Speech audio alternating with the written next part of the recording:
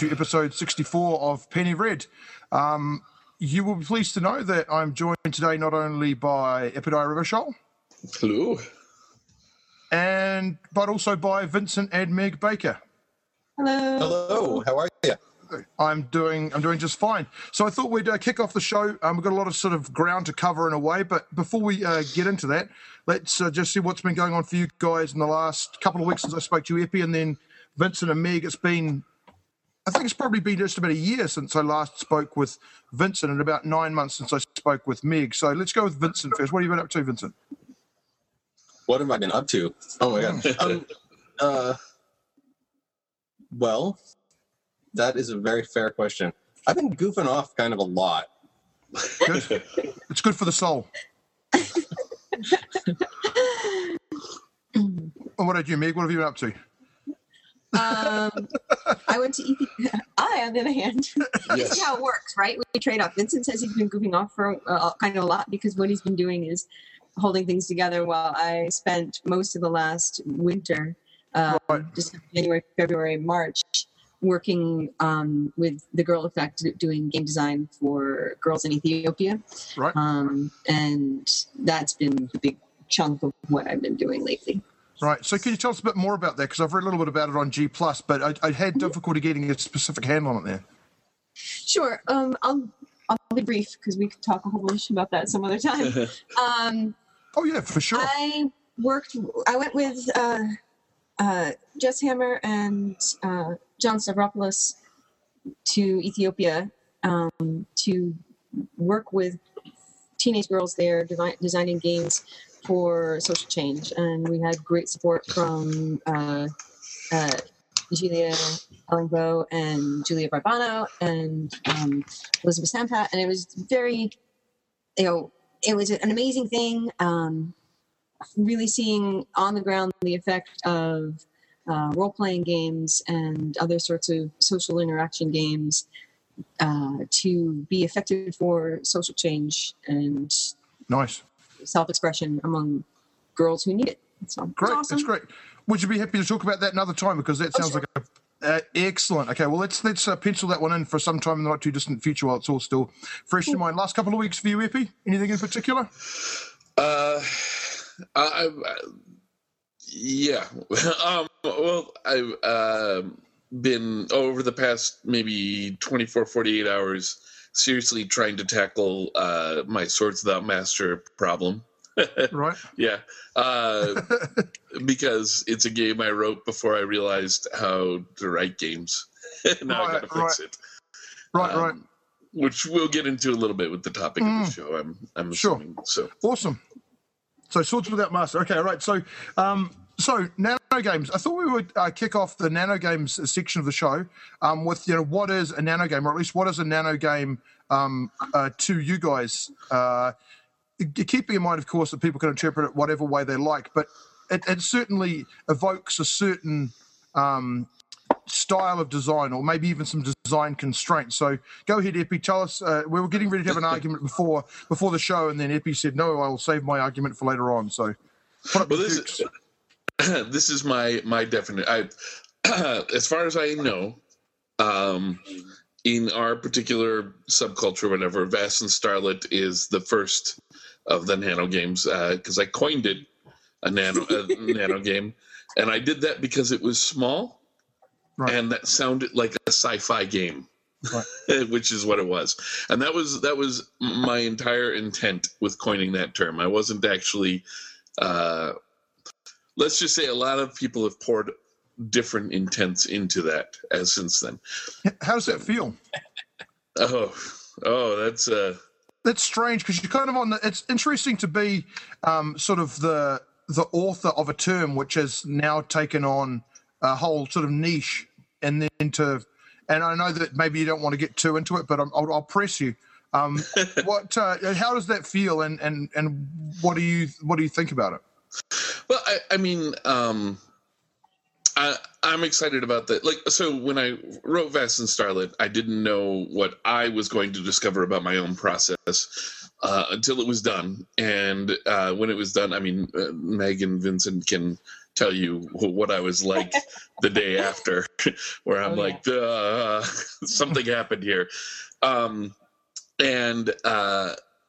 So I'm super excited, and I'm glad that there's a word for what I want to talk about. But I also know that I can't control the word, and Sure. So I'm not going to make any attempt there. But it's out there. It's just kind of frustrating because it's something that that you can see people pouring their anxiety into, and I just want to hug them and tell them it'll be all right. This is nothing to be angered or upset about. Yeah. It's fun. Sure. And just for those that missed the first episode where we talked about Vast and Starlit, what was it originally that forced it to be a small game? Like, there were some physical constraints as well, right? Oh, yeah. Well, it was I was trying to make a business card. Right. And I'm no good at making business cards, but I have some experience making games, so that's what I did. I made a game the size of a business card. Of you. Yeah, thank you. so much humility. Okay, and then so tell us. So when Epi came to visit you with half his head hanging off in his brain, pulsing, Vincent and Meg, like what was that like, and how well was he able to sort of like put into words what it was that he'd wrought? Oh, it was awesome because he showed up and it's like, I did a thing, and we looked at it and it's like, this is cool. Like at first we're like, that's really cute, Epi, and then we start to look at it and he starts to talk about it, and like he says it's not something to be anxious or angry about, but like my stomach's falling out. Right. I'm like, oh crap, Epi, stop, wait, stop, Yeah. Epi, this is not what we do, stop. Yeah. And I'm like, this is awesome. We can make tiny games for tiny places and tiny bits of time. Right. I'm all over it. So Yeah. Yeah, I am now too, but there was definitely this moment of vertigo when I figured out what Epi had done. Are we allowed to swear on this show? I can't remember. Of course. No, of course. Yeah. Awesome. So Vast and Starlit came out and we played it. And then what did you guys immediately go, well, I'm going to have a run at this as well? I mean, is a nano game a really accessible way for people to start, or is it a case of you've really got to distill what it is that you know about games before, putting a nano game that will actually work together? Both things are true. I think both of those are true. I think that on one hand, just a second. No, go. On one hand, when Epi said, I did this thing, and we played it, I'm like, this is really cool. And the way that works, Vincent and I walk away from that inspired. Vincent, he's like got the pit in his stomach inspired.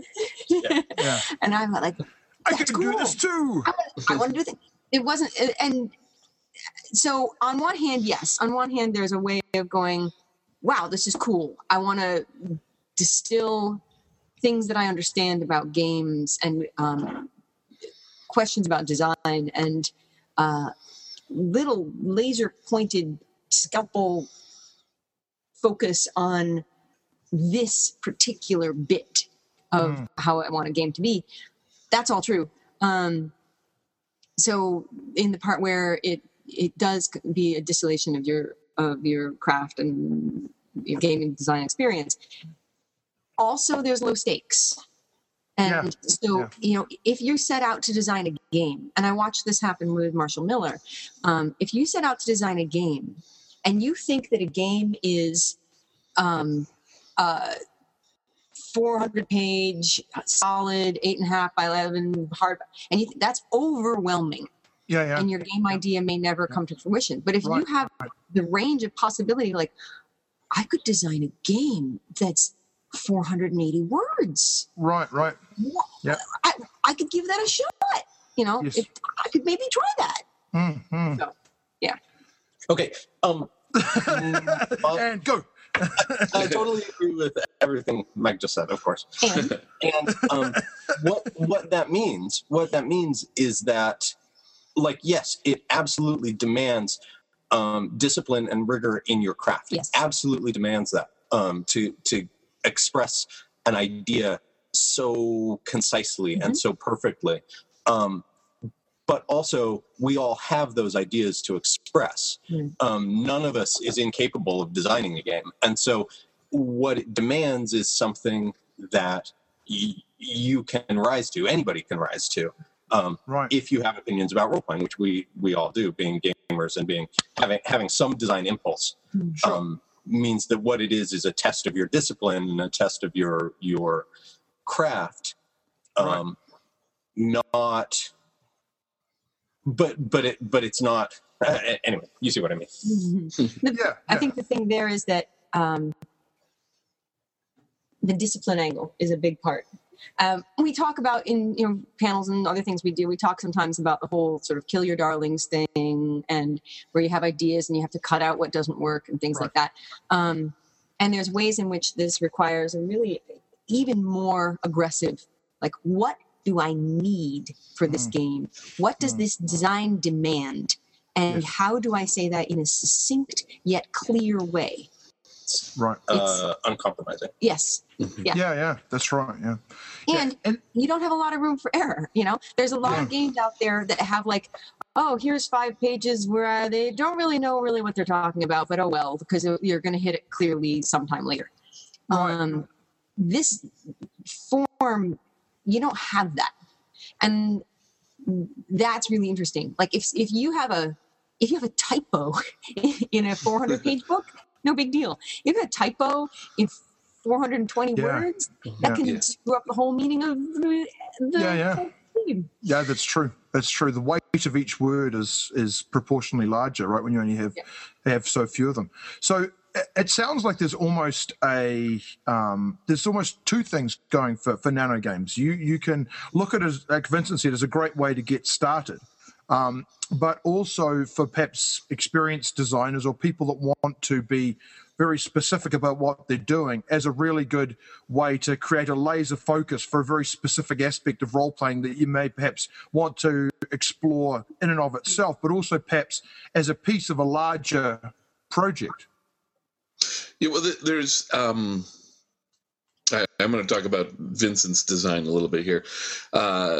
There's an app-like thing happening where your games are so small and so tiny, you can create a bunch of related ones and then let the user put them together how they're needed, or have them teach tools needed for the next one. Or so maybe Vincent could tell us about his games first, because I'll just run down the list here, because Epi there has Vast and Starlet, which you guys can listen to, and actual play, not a play test, but a run through, maybe a public run through, on episode 59, I think it is, or 58. And Meg has Valiant Girls. And Vincent has got sort of a suite of games and called the Sundered Land, right? And then tags are up on that. So which one of you would you like to talk about yours first there, Meg or Vincent? Well, Meg's actually exists as we're speaking. Well, there you go. I haven't. Then Meg wins. Yes. At this moment, so I think Meg better win. Publish or perish, Vincent. All right. So Valiant Girls comes directly out of my experience in Ethiopia. In the game, Valiant Girls that you play are Ethiopian girls. Right. And it's I don't know, ask me questions. It's a teeny little game. I didn't want to know too much about it so that I could ask more from the viewer standpoint. But okay, so first of all, does Valiant Girls require, and this sort of goes to all three of you a little bit, but I'll focus it on Meg here. Does a nano game, and in this particular case, Valiant Girls, can anybody pick it up and play it? Or is there a lot of role-playing shorthand in it where if you're unfamiliar with role-playing games, you may struggle to pick up the nuances of it? I could hand this to anyone. I mean, I could hand this to a girl in Ethiopia who has never seen a role-playing game, doesn't know what a D6 is, doesn't even have any concept beyond you make up, you have an idea and you talk about it. I mean, there's rules and there's structure, but that's one of the things that I like about the nano games is the very high degree of accessibility. Right. I was able to hand Epi's what is a role-playing game, nano game, to the mother of one of my friends. I was dropping one of the teenagers off to play role-playing games at a friend's house, and another mom was there going, "What are they doing?" And the kids are trying to explain it to her. I'm like, "No, here, read." And she reads, "What is a role-playing game?" Like, "Oh, I understand this." You know, there's such high accessibility with these teeny things. Right, yeah, and so looking specifically at Valiant Girls then, so, and we'll come back to that point of accessibility a little bit later on. So Valiant Girls, anybody can pick it up and play it. Now the second aspect, or at least the second maybe direction that nano games may be useful is it targeted to teach something or is it just for fun? I see the two as inextricably linked. I agree. There's things that are even things that we may think of like, oh, this is totally just for fun. There are things that you are learning or teaching or practicing skills under that. And a lot of the design from the Ethiopia project that carries through to Valiant Girls follows that. But there are maybe things that I'm teaching, but it's not a teaching game. Right, sure. Yeah, you may get a chance through the role-playing experience to act out some of those things that you're perhaps considering putting into practice in your real life, but are concerned about the consequences, or maybe concerned about meeting resistance, and then actually having experience dealing with that resistance in a low-stakes environment. Well, more directly to the point, we really should talk about the Ethiopia project another time.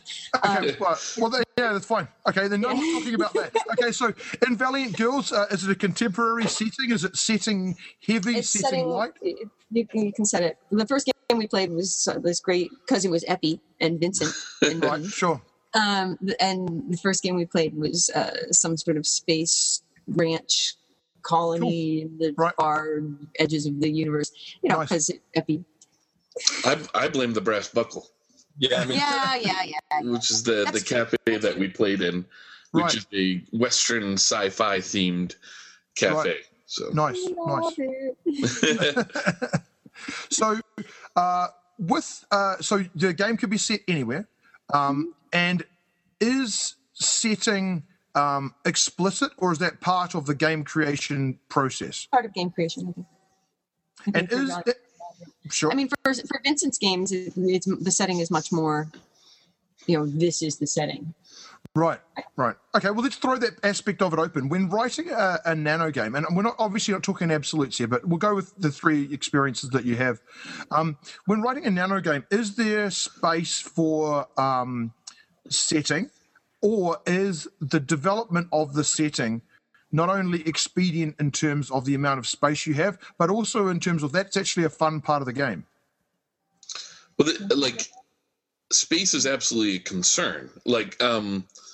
In Vast and Starlit, the setting in the main rulebook is just this sentence at the beginning that says you're prisoners who've escaped from the merciful class stellar prison V917X. I think I've memorized it now.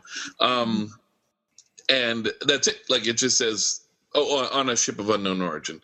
And that tells you that you're in space, that you're probably criminals, you've probably done something wrong, and now you're on the run. And that's all that I want you to know.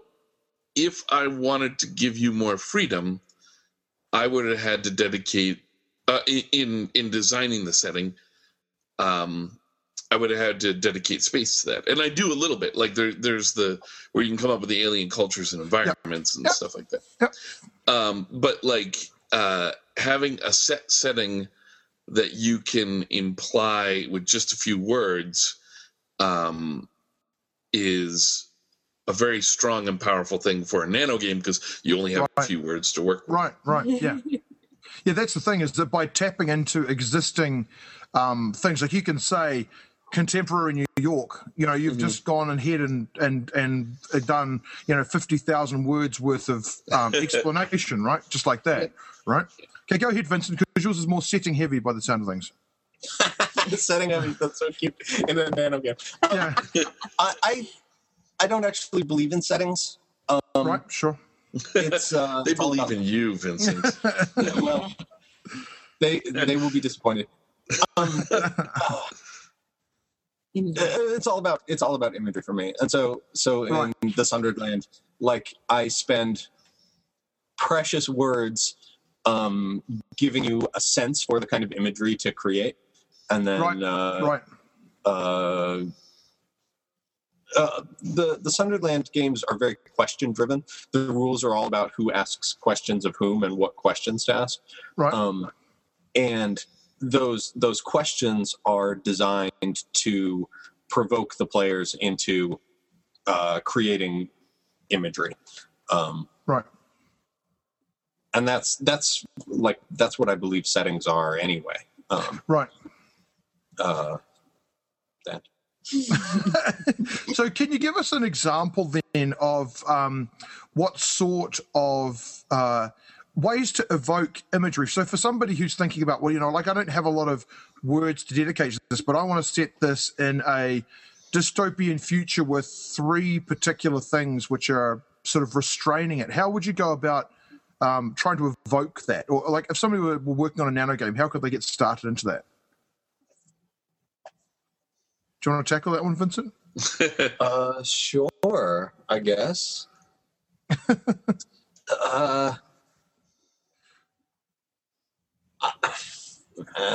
You have to make your words do a lot of work. Every word you write has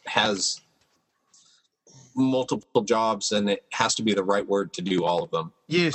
Yeah. So naming things is really important. In one of the Sunderland games, you say that you're a pilgrim, you're crossing through, and you choose from a list. You're crossing through the Grey Hills, which are inhabited by the army of a king who is sworn to destroy you. Right. And those are the 2 things you choose from a list. But from the combination of those 2 things, the impulse to create imagery comes. Yes. Right. Yep, for sure. That's really cool. Can I talk about that? Yeah, sure. So the Doom Pilgrim, which is the G+ part of the Sunderland games. I'll just say, sorry. 4 of the 5 are designed for face-to-face play, and the 5th is designed to play over G+. Right, sure. Well, if you want to give that a shot sometime, let me know, and we can make that a show like with Vast and Starlet. It's played in G+ threads. But right. There you go. The Doom Pilgrim is for playing. It's super awesome. But I wanted to, like, in terms of setting, because that was what we're talking about right now. I run the Doom Pilgrim on G+ 3 times. I have these little setting things, and it's amazingly cool to pick. Here's the place. Am I in the Long Moors? I'm in the Jagged Lands. Am I in the Grey Hills? Are there warring tribes of cannibals? Are there hyenas that sing? And just combining 2 and then go. Yes. And with the Long Moors particularly, like choosing a place name Longmoor. Okay, so I have all this imagery I can pull off the word moor. Right. Heather, there's birds, there's flowers, whatever. So the word choice becomes incredibly important setting-wise. Yeah. And it has to be evocative. It has to be exciting. It has to be engaging in ways that if you have 2 pages or a chapter to do setting, yes, it does. Each word doesn't have to have the same compelling effect. Right. Yeah, that idea of this ambiguity in your words, or tribiguity, or whatever the word is for multiple meanings of a word. I think that's a really powerful. It's a powerful idea, and I think that English is well suited for that as well, as a medium for getting this across. But especially creating space between, like choosing two unrelated things to create a tension and a space between them. It's not just that the words are ambiguous, but that in combination they are evocative. They create spaces. They create questions. They create things where you want to find out. Your mind starts drawing lines between them, and then you can see everything you cross while you do that. I probably brought this up in a past podcast, but I'm sitting in my library here, so I had to pull out the opening line to Fritz Leiber's Lankhmar series, because this is how you tell a setting in as few words as possible. He's talking about Nuon, which is a fantasy world, and it says, sundered from us by gulfs of time and stranger dimensions, dreams the ancient world of Nuon with its towers, skulls, jewels, its swords and sorceries. And the towers, skulls, and jewels. Yeah. Like there's more to that world than just towers, skulls, and jewels. And there's nothing specific about towers, skulls, or jewels that set that world apart from ours. Right. But you hear those three things and immediately you're like, I know what that is. I know where to go there. There's adventure to be found there. Yeah. And I might lose my skull while in the tower searching for jewels. That's right, yeah. Yeah, that is true. All right, yes. So we took a bit of a detour then. So we're just talking about Valiant Girls there again, Meg, and I'm going to guess, is it required for the players to be girls, or is it No. The characters are girls. The players can be anybody. Sure. Well, okay. Let me rephrase it. Is it does it have an objective per se? And is it an objective necessary in a nano game, given that you have a restricted amount of time to give people an idea of where to take it with so few words? Does it have an objective? Like, do nano games in general, or more specifically your Valiant Girls, do they have an objective? Because Epi and I were talking about this to start with, so we kind of sandbagged you a little bit there because he's got some big guns on this. But in your estimation, at least, and how you've used it for your game. For Valiant Girls, what happened is I'm writing along and I'm choosing each bit, and the process of writing the nano game. I have a copy right here. Yay! Where can people get that? Nightskygames.com. It's right at the top, right? Yep. Right. Yeah. Right at the top. So I'm writing and I'm doing that process of going back and forth and figuring, like, is each word doing the double duty or the triple duty? And I'm writing along and I get to play place where that's just what it is. That was just the next words that came out. Your Valiant is an Ethiopian girl. Right. Describe one way in which she's like you and one way in which she's different. Right. This deal. Like, and this is part of that. Like, okay, so back to the teaching thing. Right. The part where, is it teaching or what was it? Teaching and is it teaching and fun? Then they're intertwisted. This is the moment where maybe it's the teaching moment. Like, right. You, dude, playing this game. Yeah. Your character is an Ethiopian girl. Get over it. Yeah. Moving on. Yeah, right. And it's really much a moving on. It's like, I don't, it's just, there's nobody. Carry on. I'm gonna. Please. Crucially, your character is an Ethiopian girl who is like you in some way, and like you in some other. Right. Yeah. And it's a touch. There's no denying that, right? Yes. Yeah. That's an absolute. So, and the setting comes in too, like the opening line. Epi talks about opening lines.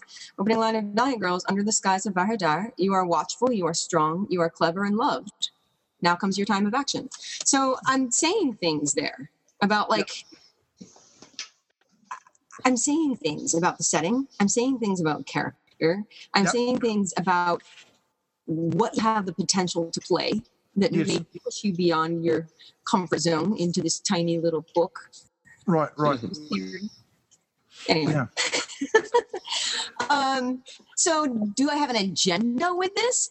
I certainly didn't sit down to have an agenda. I don't think any of us sat down to have like a point. Yes, well, that's sort of what I was getting at a little bit earlier on as well. I'm trying to sort of meld those ideas together, where the laser pointer that you talked about before was a perfect analogy, which I hadn't considered. But, you know, like, are you trying to, you know, to get to this laser focus point, to explore the specific thing? Oh my God! No! I got it. I'm so mad at that question. Okay, like your high school 11th grade English teacher says, what was William Blake trying to say? Yes, yeah. Right? And screw that. William Blake wrote a poem. That's what he was trying to say, and he succeeded, right? Yeah. You know, you can't take a poem or a story or a game and distill it to a point that then you communicate in some, like, as though figuring out what the point of that poem. If that was the point of the poem, if the point of the poem is not to figure out the point of the poem of the poem is to experience it, to read it, to reflect on it, to and like if I'm like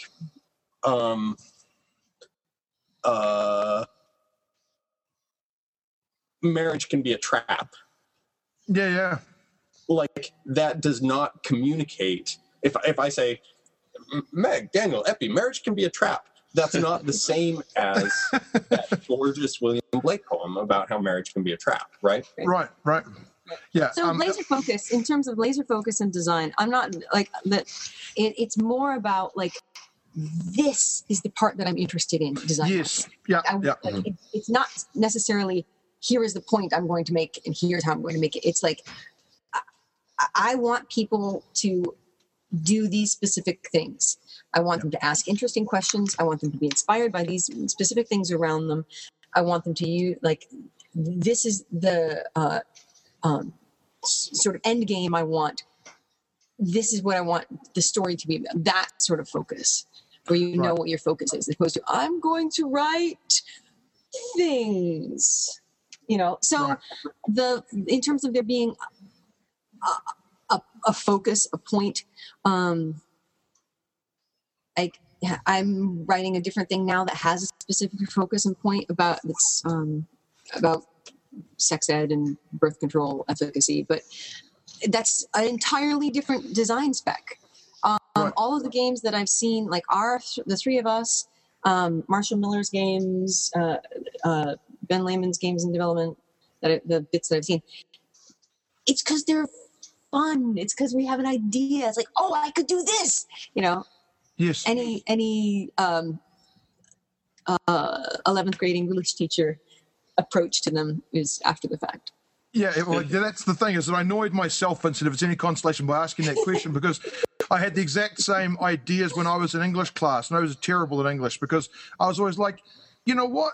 People went along and watched this and they had a good time, and you're making me not have a good time by looking really carefully at all the various, you know, like, it's like watching, I don't want to watch sausage get made. I just want to eat the sausage, right?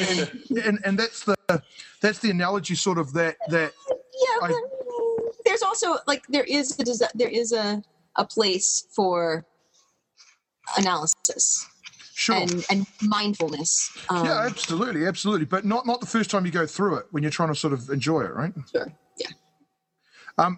Okay, so let's look a little bit about, is there anything else, first of all, you'd like to tease about? Because I'm trying not to be too specific about Valiant Girls, and as much as, with only 400 words, there's only so much you can't say when talking about it without having... 15 words. Whoa, that is big. I know, it's mammoth. So let's talk a little bit more then about is a nano game a building block, or is it a thing? Can it be a sort of a thing in itself that can sustain a session for longer than, say, for example, half an hour or 3 hours or whatever it might happen to be? Is that a reasonable goal for somebody writing a nano game? Yes, absolutely. Mm-hmm. That's a reasonable goal. Also, you wouldn't want to play Yahtzee for 4 hours. And Yahtzee is a wicked fun game. Yeah. Well, my parents do. So, Would you like to play Yahtzee? Sure. Okay. I had nothing planned this evening. Point taken. Yeah. but so like, I know that for Bastion Starlit, I've never played Bastion Starlit for 4 hours, but I understand that that's part of your design goal. Mm-hmm. I understand that you intend that game to be playable over the long term, and I have played hours upon hours upon hours of role playing, like serious months of regular play on fewer rules than Bastion Starlit has. Right. So like I don't think there's anything about the Nano publishing form, writing form, that like I don't think the connection between that and short playtime is essential. Like I think coincidentally, or right, more strongly than coincidentally, like I think it would take the right design to break that connection. Right. But I don't think there's any inextricability there, right, if that makes sense. Sure. I would agree. Like one of the things I'm doing on purpose in my role-playing design, like in my something I've been doing basically since I published Apocalypse World, like starting with Murderous Ghosts, let's say, is I have been bringing playtime down. And so I'm publishing a nano game, or nano games now, from that point of view, where for a couple of years now I've been working to bring playtime down. And so mine play very quickly, but that's because that's what I'm trying to do, not because this form is it doesn't necessitate. Yeah. I mean, I like end games, so mine has an end game. Like this, you do this, now you know it's Yeah. It's done. That sort of idea of it being contained is always satisfying. But the point there that is very important, I think, and I found this playing Bastion Starlit for sure, and some of the Sunderland things as well, that the time frame needs not to be mistaken for story. That the story, like the way that the games, the nano games that I've played, fill up the story is amazing. Right. And that the time frame can be flexible. It's like, oh my God, that's an amazing. The Nano World Game of Clones game that Epi and I played, which is Marshall Miller's game. That was awesome and terrifying and took like disturbing. 20 minutes. It was really disturbing, really cool.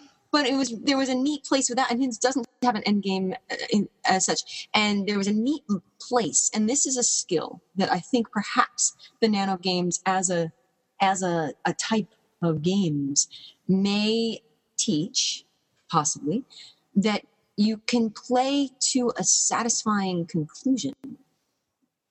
We have a distant shadow echo pattern in the hobby of you just keep playing. The campaign, it just, of course, you just keep going instead of recognizing when a story has filled up, when the story is full. Right. And the game that Eck and I played of Nano World, we could have kept playing. We saw the trajectory, like this becomes totally horrific, could be awesome. Right, yeah. But we decided, it's like, this is the full story. Awesome story. Set, done, cool. Yeah. See you later. Yeah, and it leaves space for you to think about it afterwards as well, right? Exactly. It's another of those design spaces between the words. It's also between games.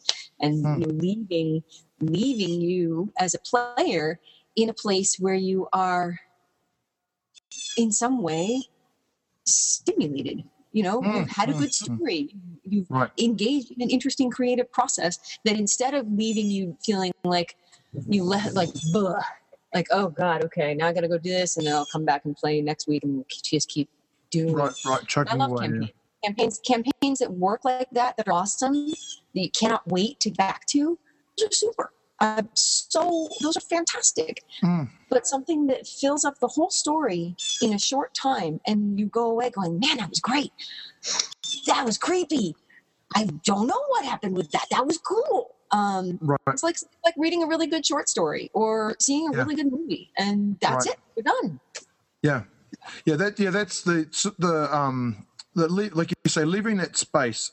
I'm more and more a fan of as I go along. Like when I was younger, I was like, but no, like you haven't finished the story. You can't leave it there. Don't, I'd like to, how about you tell me what happened? Because I'm not really there. And then I think, and I've probably spoken about it before, but I'll go ahead and say it again. I think the end of Rita Hayworth and The Shawshank Redemption, as written by Stephen King, I think that in Stephen King books go into films, for me at least, pretty well.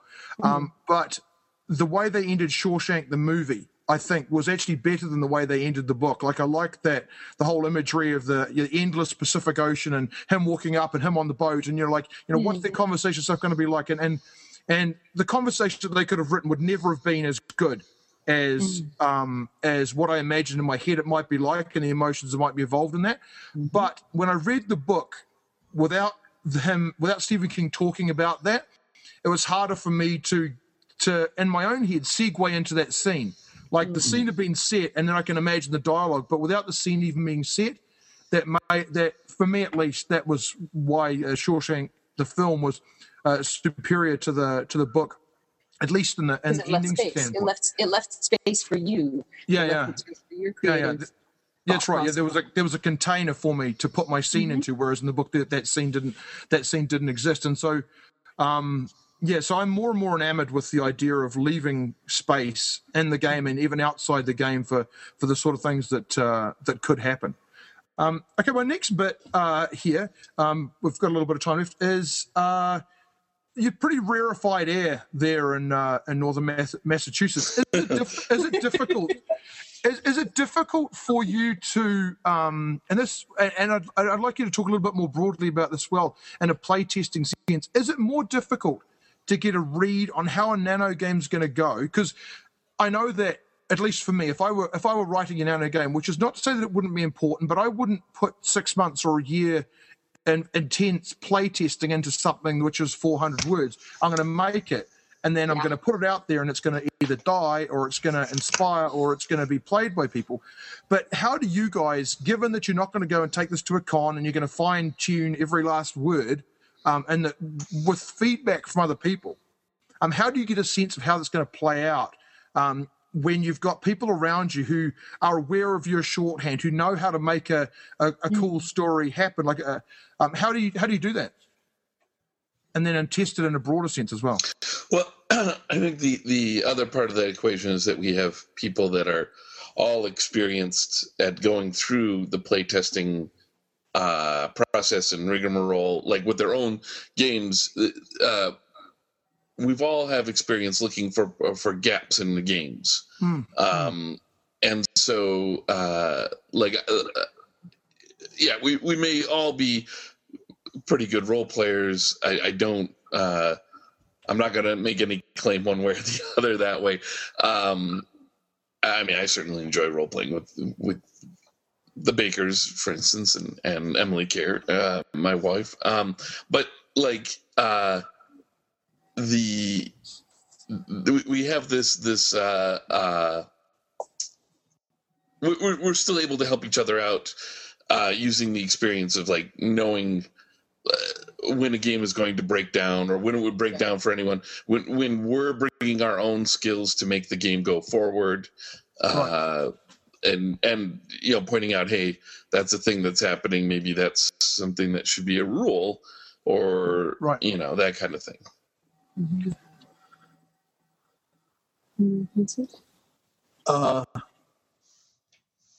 Play testing. That's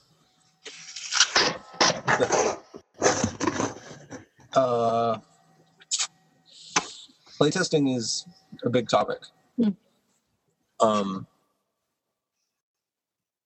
and a lot of, how am I going to say this? A lot of people have a vision. Everybody, if you ask them, every gamer has a vision of what playtesting means. Yep. And just like every gamer has a vision of what game design looks like. Right. And overwhelmingly, it's not what it looks like. Sure.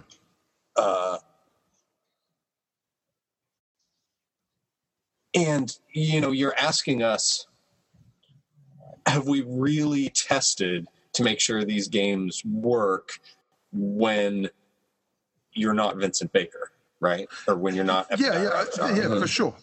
In a way, I suppose, sure. Yeah, let's put it like that.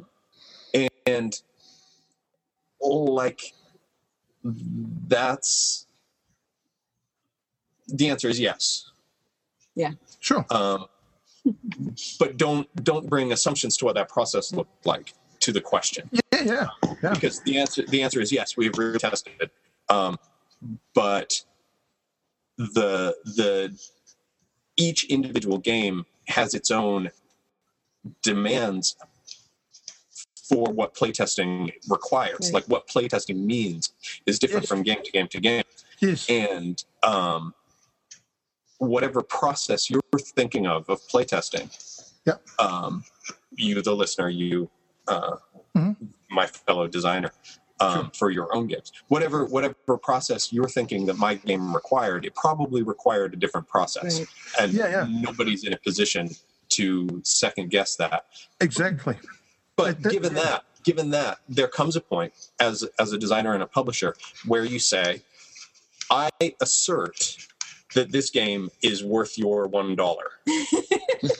Yeah, that's the thing. And if you disagree, that's a different conversation, and we can have that conversation after you have assessed that for yourself. You see what I mean? Absolutely, yeah. And so, like, have I tested to make sure that the Sunderland games always work for everybody who is not Vincent Baker? The answer is no. Of course I haven't tested that. Have I tested them to the point where I'm willing to assert that each one is individually worth $1? Yes, I have tested them to that point. Yeah. That's the thing. Also, go ahead. A little bit there about the playtesting and the design experience and the playtest experience, and like Epi touched on, we bring a lot to bear. There's a lot of, there's 15 years of playtesting and design and testing and going, that's crap, we're not going to show that to anybody, all that sort of thing. And the most frustrating thing is each game demands its own separate, different stuff. It would be great if you could just go, oh, well, that's going to work because of this. No, each game, like each of the Sunderland games, needed different pieces examined for that. Yep. No, and that's I wasn't coming at that necessarily from the standpoint of you have not done your due diligence. How do you? No, that's very clear. Yeah, no, that was not the. But do understand that that's a thing that people say to us. Yeah. Right. We're obviously being coy or not coy, but defensive for a reason. I'm being defensive.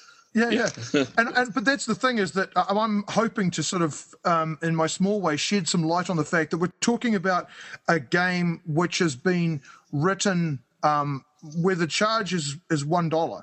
And if you get one idea out of reading it, then you've got your money's worth, which is not to say that Vincent Baker or Meg Baker or Epidai Ravichal's ideas are necessarily worth $1 each time you have one, but you're presenting a tiny little thing which you can buy if you want and not buy if you don't want, on the understanding that this is 400 words, and you didn't spend X number of dollars on it, which is not to say no expectations, but at the same time... Well,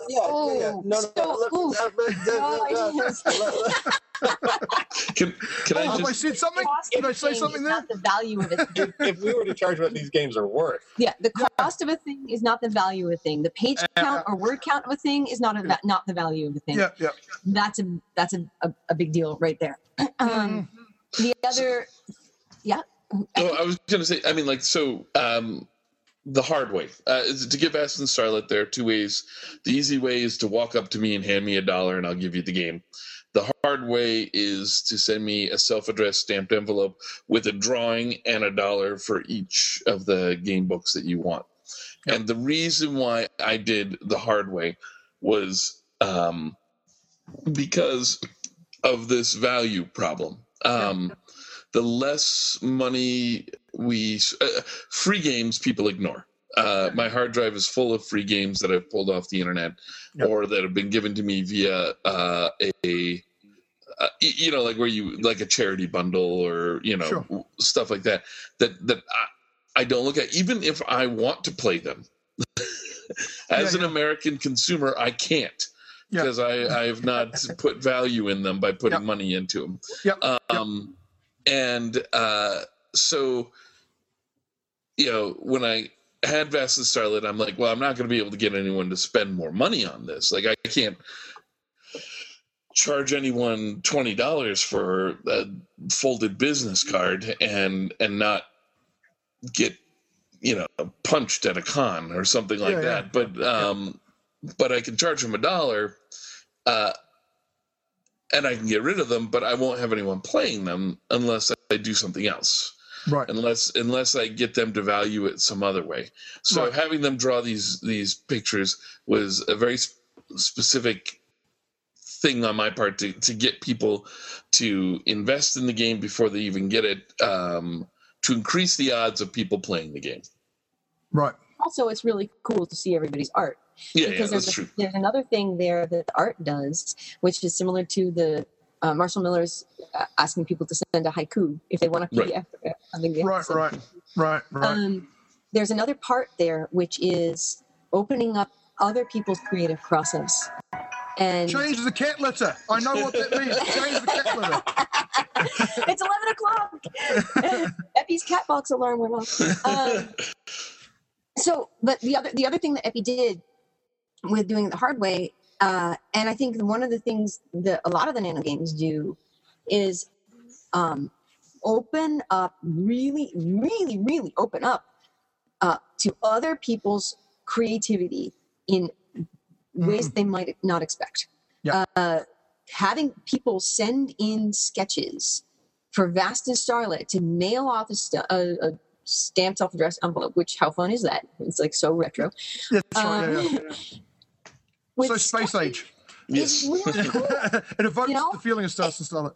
Yeah, and all the question stuff from the Doom Pilgrim games, where what we're saying in part of this is just do a thing.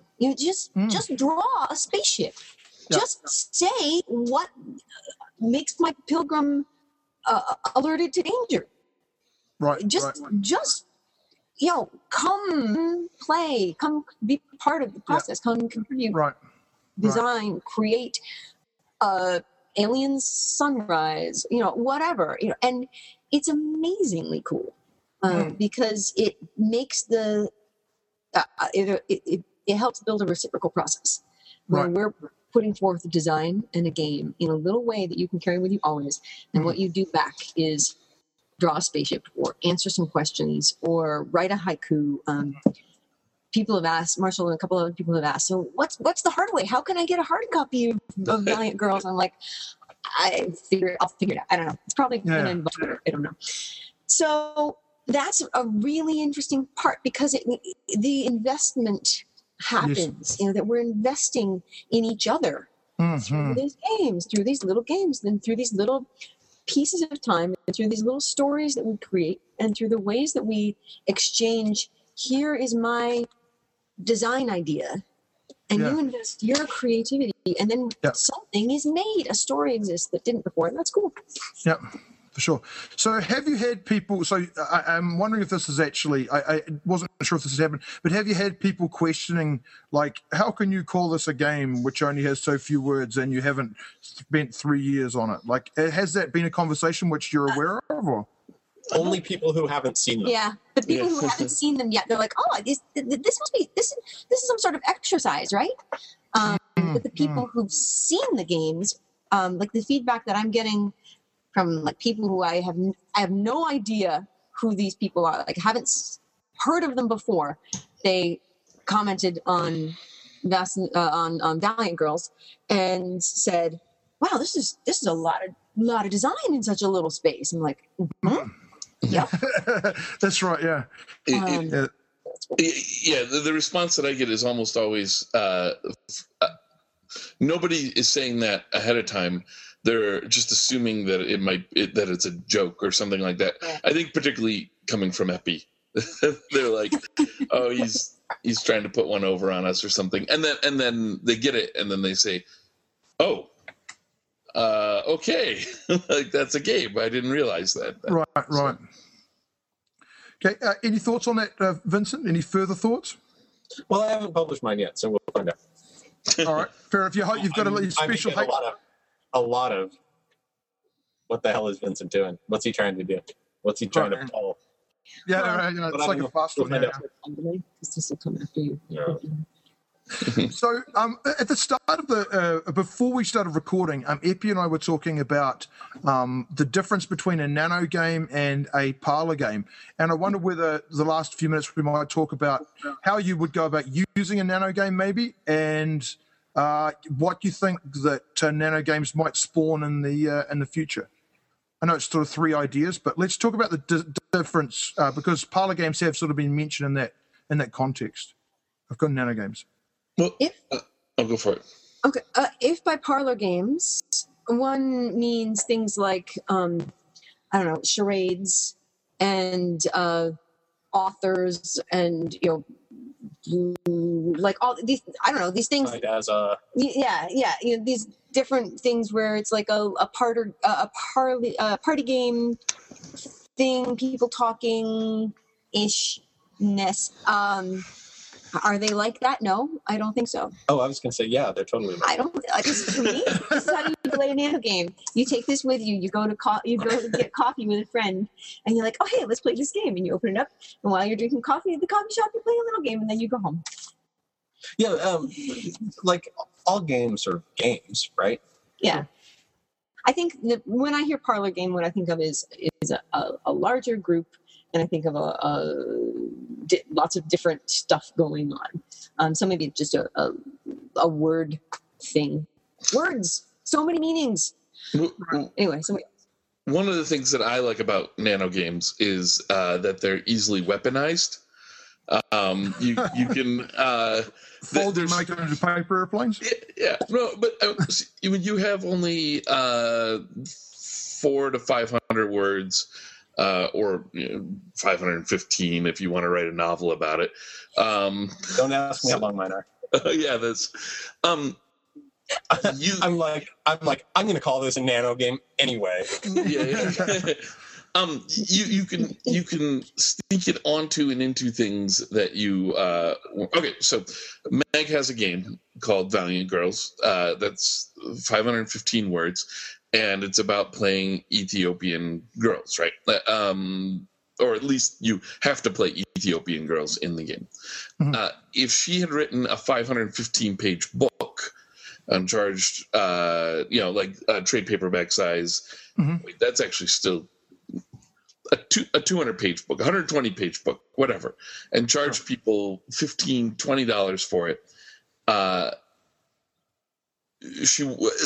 People wouldn't. There would be a certain number of sales, and then that would have been it. It would have, like, people are more likely to give it a try because of how inexpensive it is, and also how little time they need to dedicate to reading the rules. Right. Right. That is the thing. Yeah.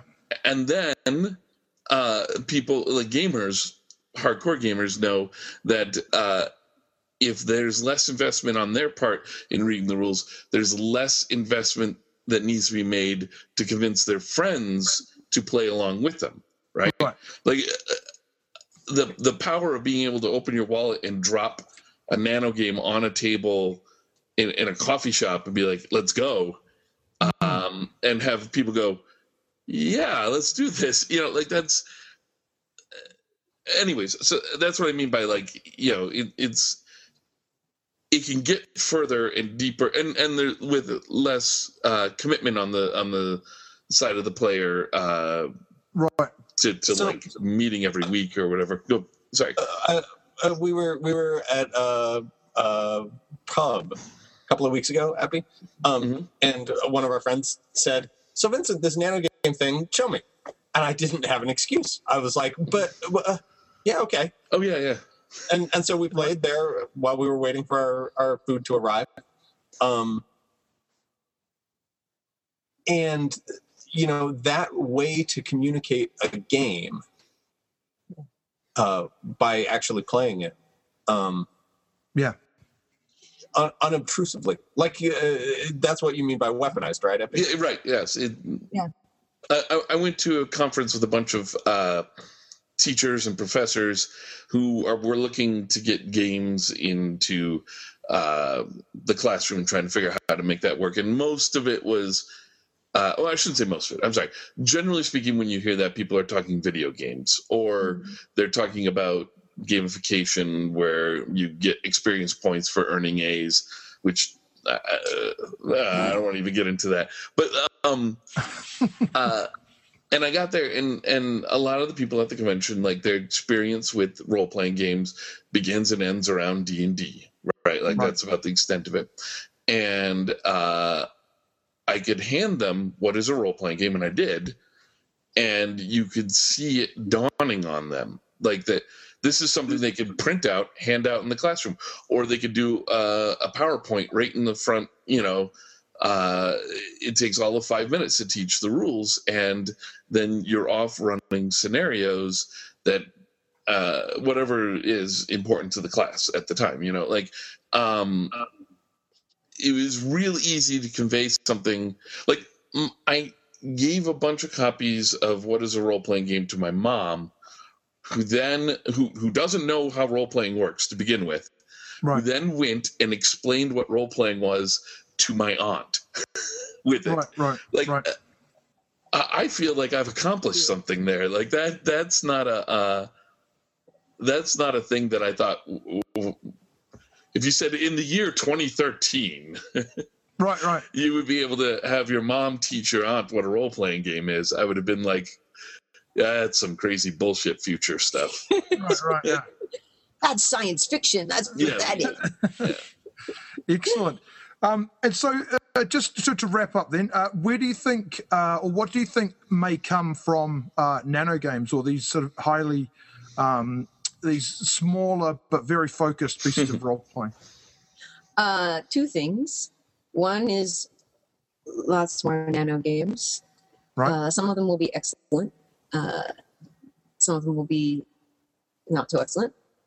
I think more of them will be excellent than not, because of the process of distilling your words down. You can, I suspect that people who are at the beginning of their design path, who are just starting to design games, the constraints here will, I hope, allow them to see where the holes are more. I don't know this, but I have hope that will be something, because if you are just starting out as a designer, you're like, okay, I'm going to make a nano game. Here's my idea. The process of trying to get the whole game down in that little amount of space, hopefully will help that. Not all of them are going to be great, because not all, I mean, that's just a true thing. All of something is not great. So that's one thing I hope. And I also think that this design format will will inform at least some people's design going forward for larger projects. Right. Like, all right, how do I say a thing succinctly and evocatively in a way that engages other people's creative input to address the questions that I want to address in this game? Right. Yeah, that investment, like you're getting the players to do some of the heavy lifting. Last thoughts, Vincent? Yeah. We haven't even talked about what it means for me. Like, I've been working for 10 years, 12 years, actively trying to help my fellow designers design games, right? This is part of what I've been doing all along. And to be able to say, oh, that's a good question. Hold on a second. Here's a game. Right. Oh my God. Do you remember 10 years ago when that's all everybody was doing? It's like, I have a point I want to make. I have to make a game to demonstrate that point. But those had to be 64-page games. Like, that was 64-page games. That was ridiculous. Yeah. But I think that the format brings the barriers to entry lower and lower and lower, ever lower. The cost of now becoming a participant in game design. A participant in game design is lower, and that always means good things. That always means more diversity in the designs. It always means more diversity in the designers. It means we're going to start hearing voices we've never heard before. Like we were joking about how awesome it's going to be in 5 years when there's this little surge in role-playing game design of Ethiopian women who are now designing games. Oh my God! I hope that happens. Please! Oh my God! All right, yeah. Excellent. Any final thoughts there, Epi? I'm gonna whip out a metaphor I've been using the past few days that Meg and Vincent have heard. When we think of the potential audience, meaning not just gamers, not just role players, but anybody in the world who would ever possibly play a role-playing game, like including everyone's parents and everyone's aunts and uncles and all that. If we think about that as an ocean, and that the hobby is a beach, and this ocean comes up and it crests as waves and it crashes down onto that beach, we want to make sure that there's beach there for wherever that wave lands, right? We want to make sure that there's, and in the beginning we had D&D, which is way up beach, where the scrublands are and whatnot. And there's a little bit of water that reached up there, and well, I shouldn't say a little bit, millions of molecules that made it all the way up that way. But now we're heading down towards the surf more and more, and I can't wait to see games of all different sizes, like nano games of like we're talking about games around 400 to 600 words here. Like I can't wait to see a game of 2,000 words, or whatever, like wherever people comfortably want to land when their wave hits the beach. That makes perfect sense. I want to thank my guests today, Epidiah Ravachol, Meg Baker, and Vincent Baker. And until next week, keep talking the walk.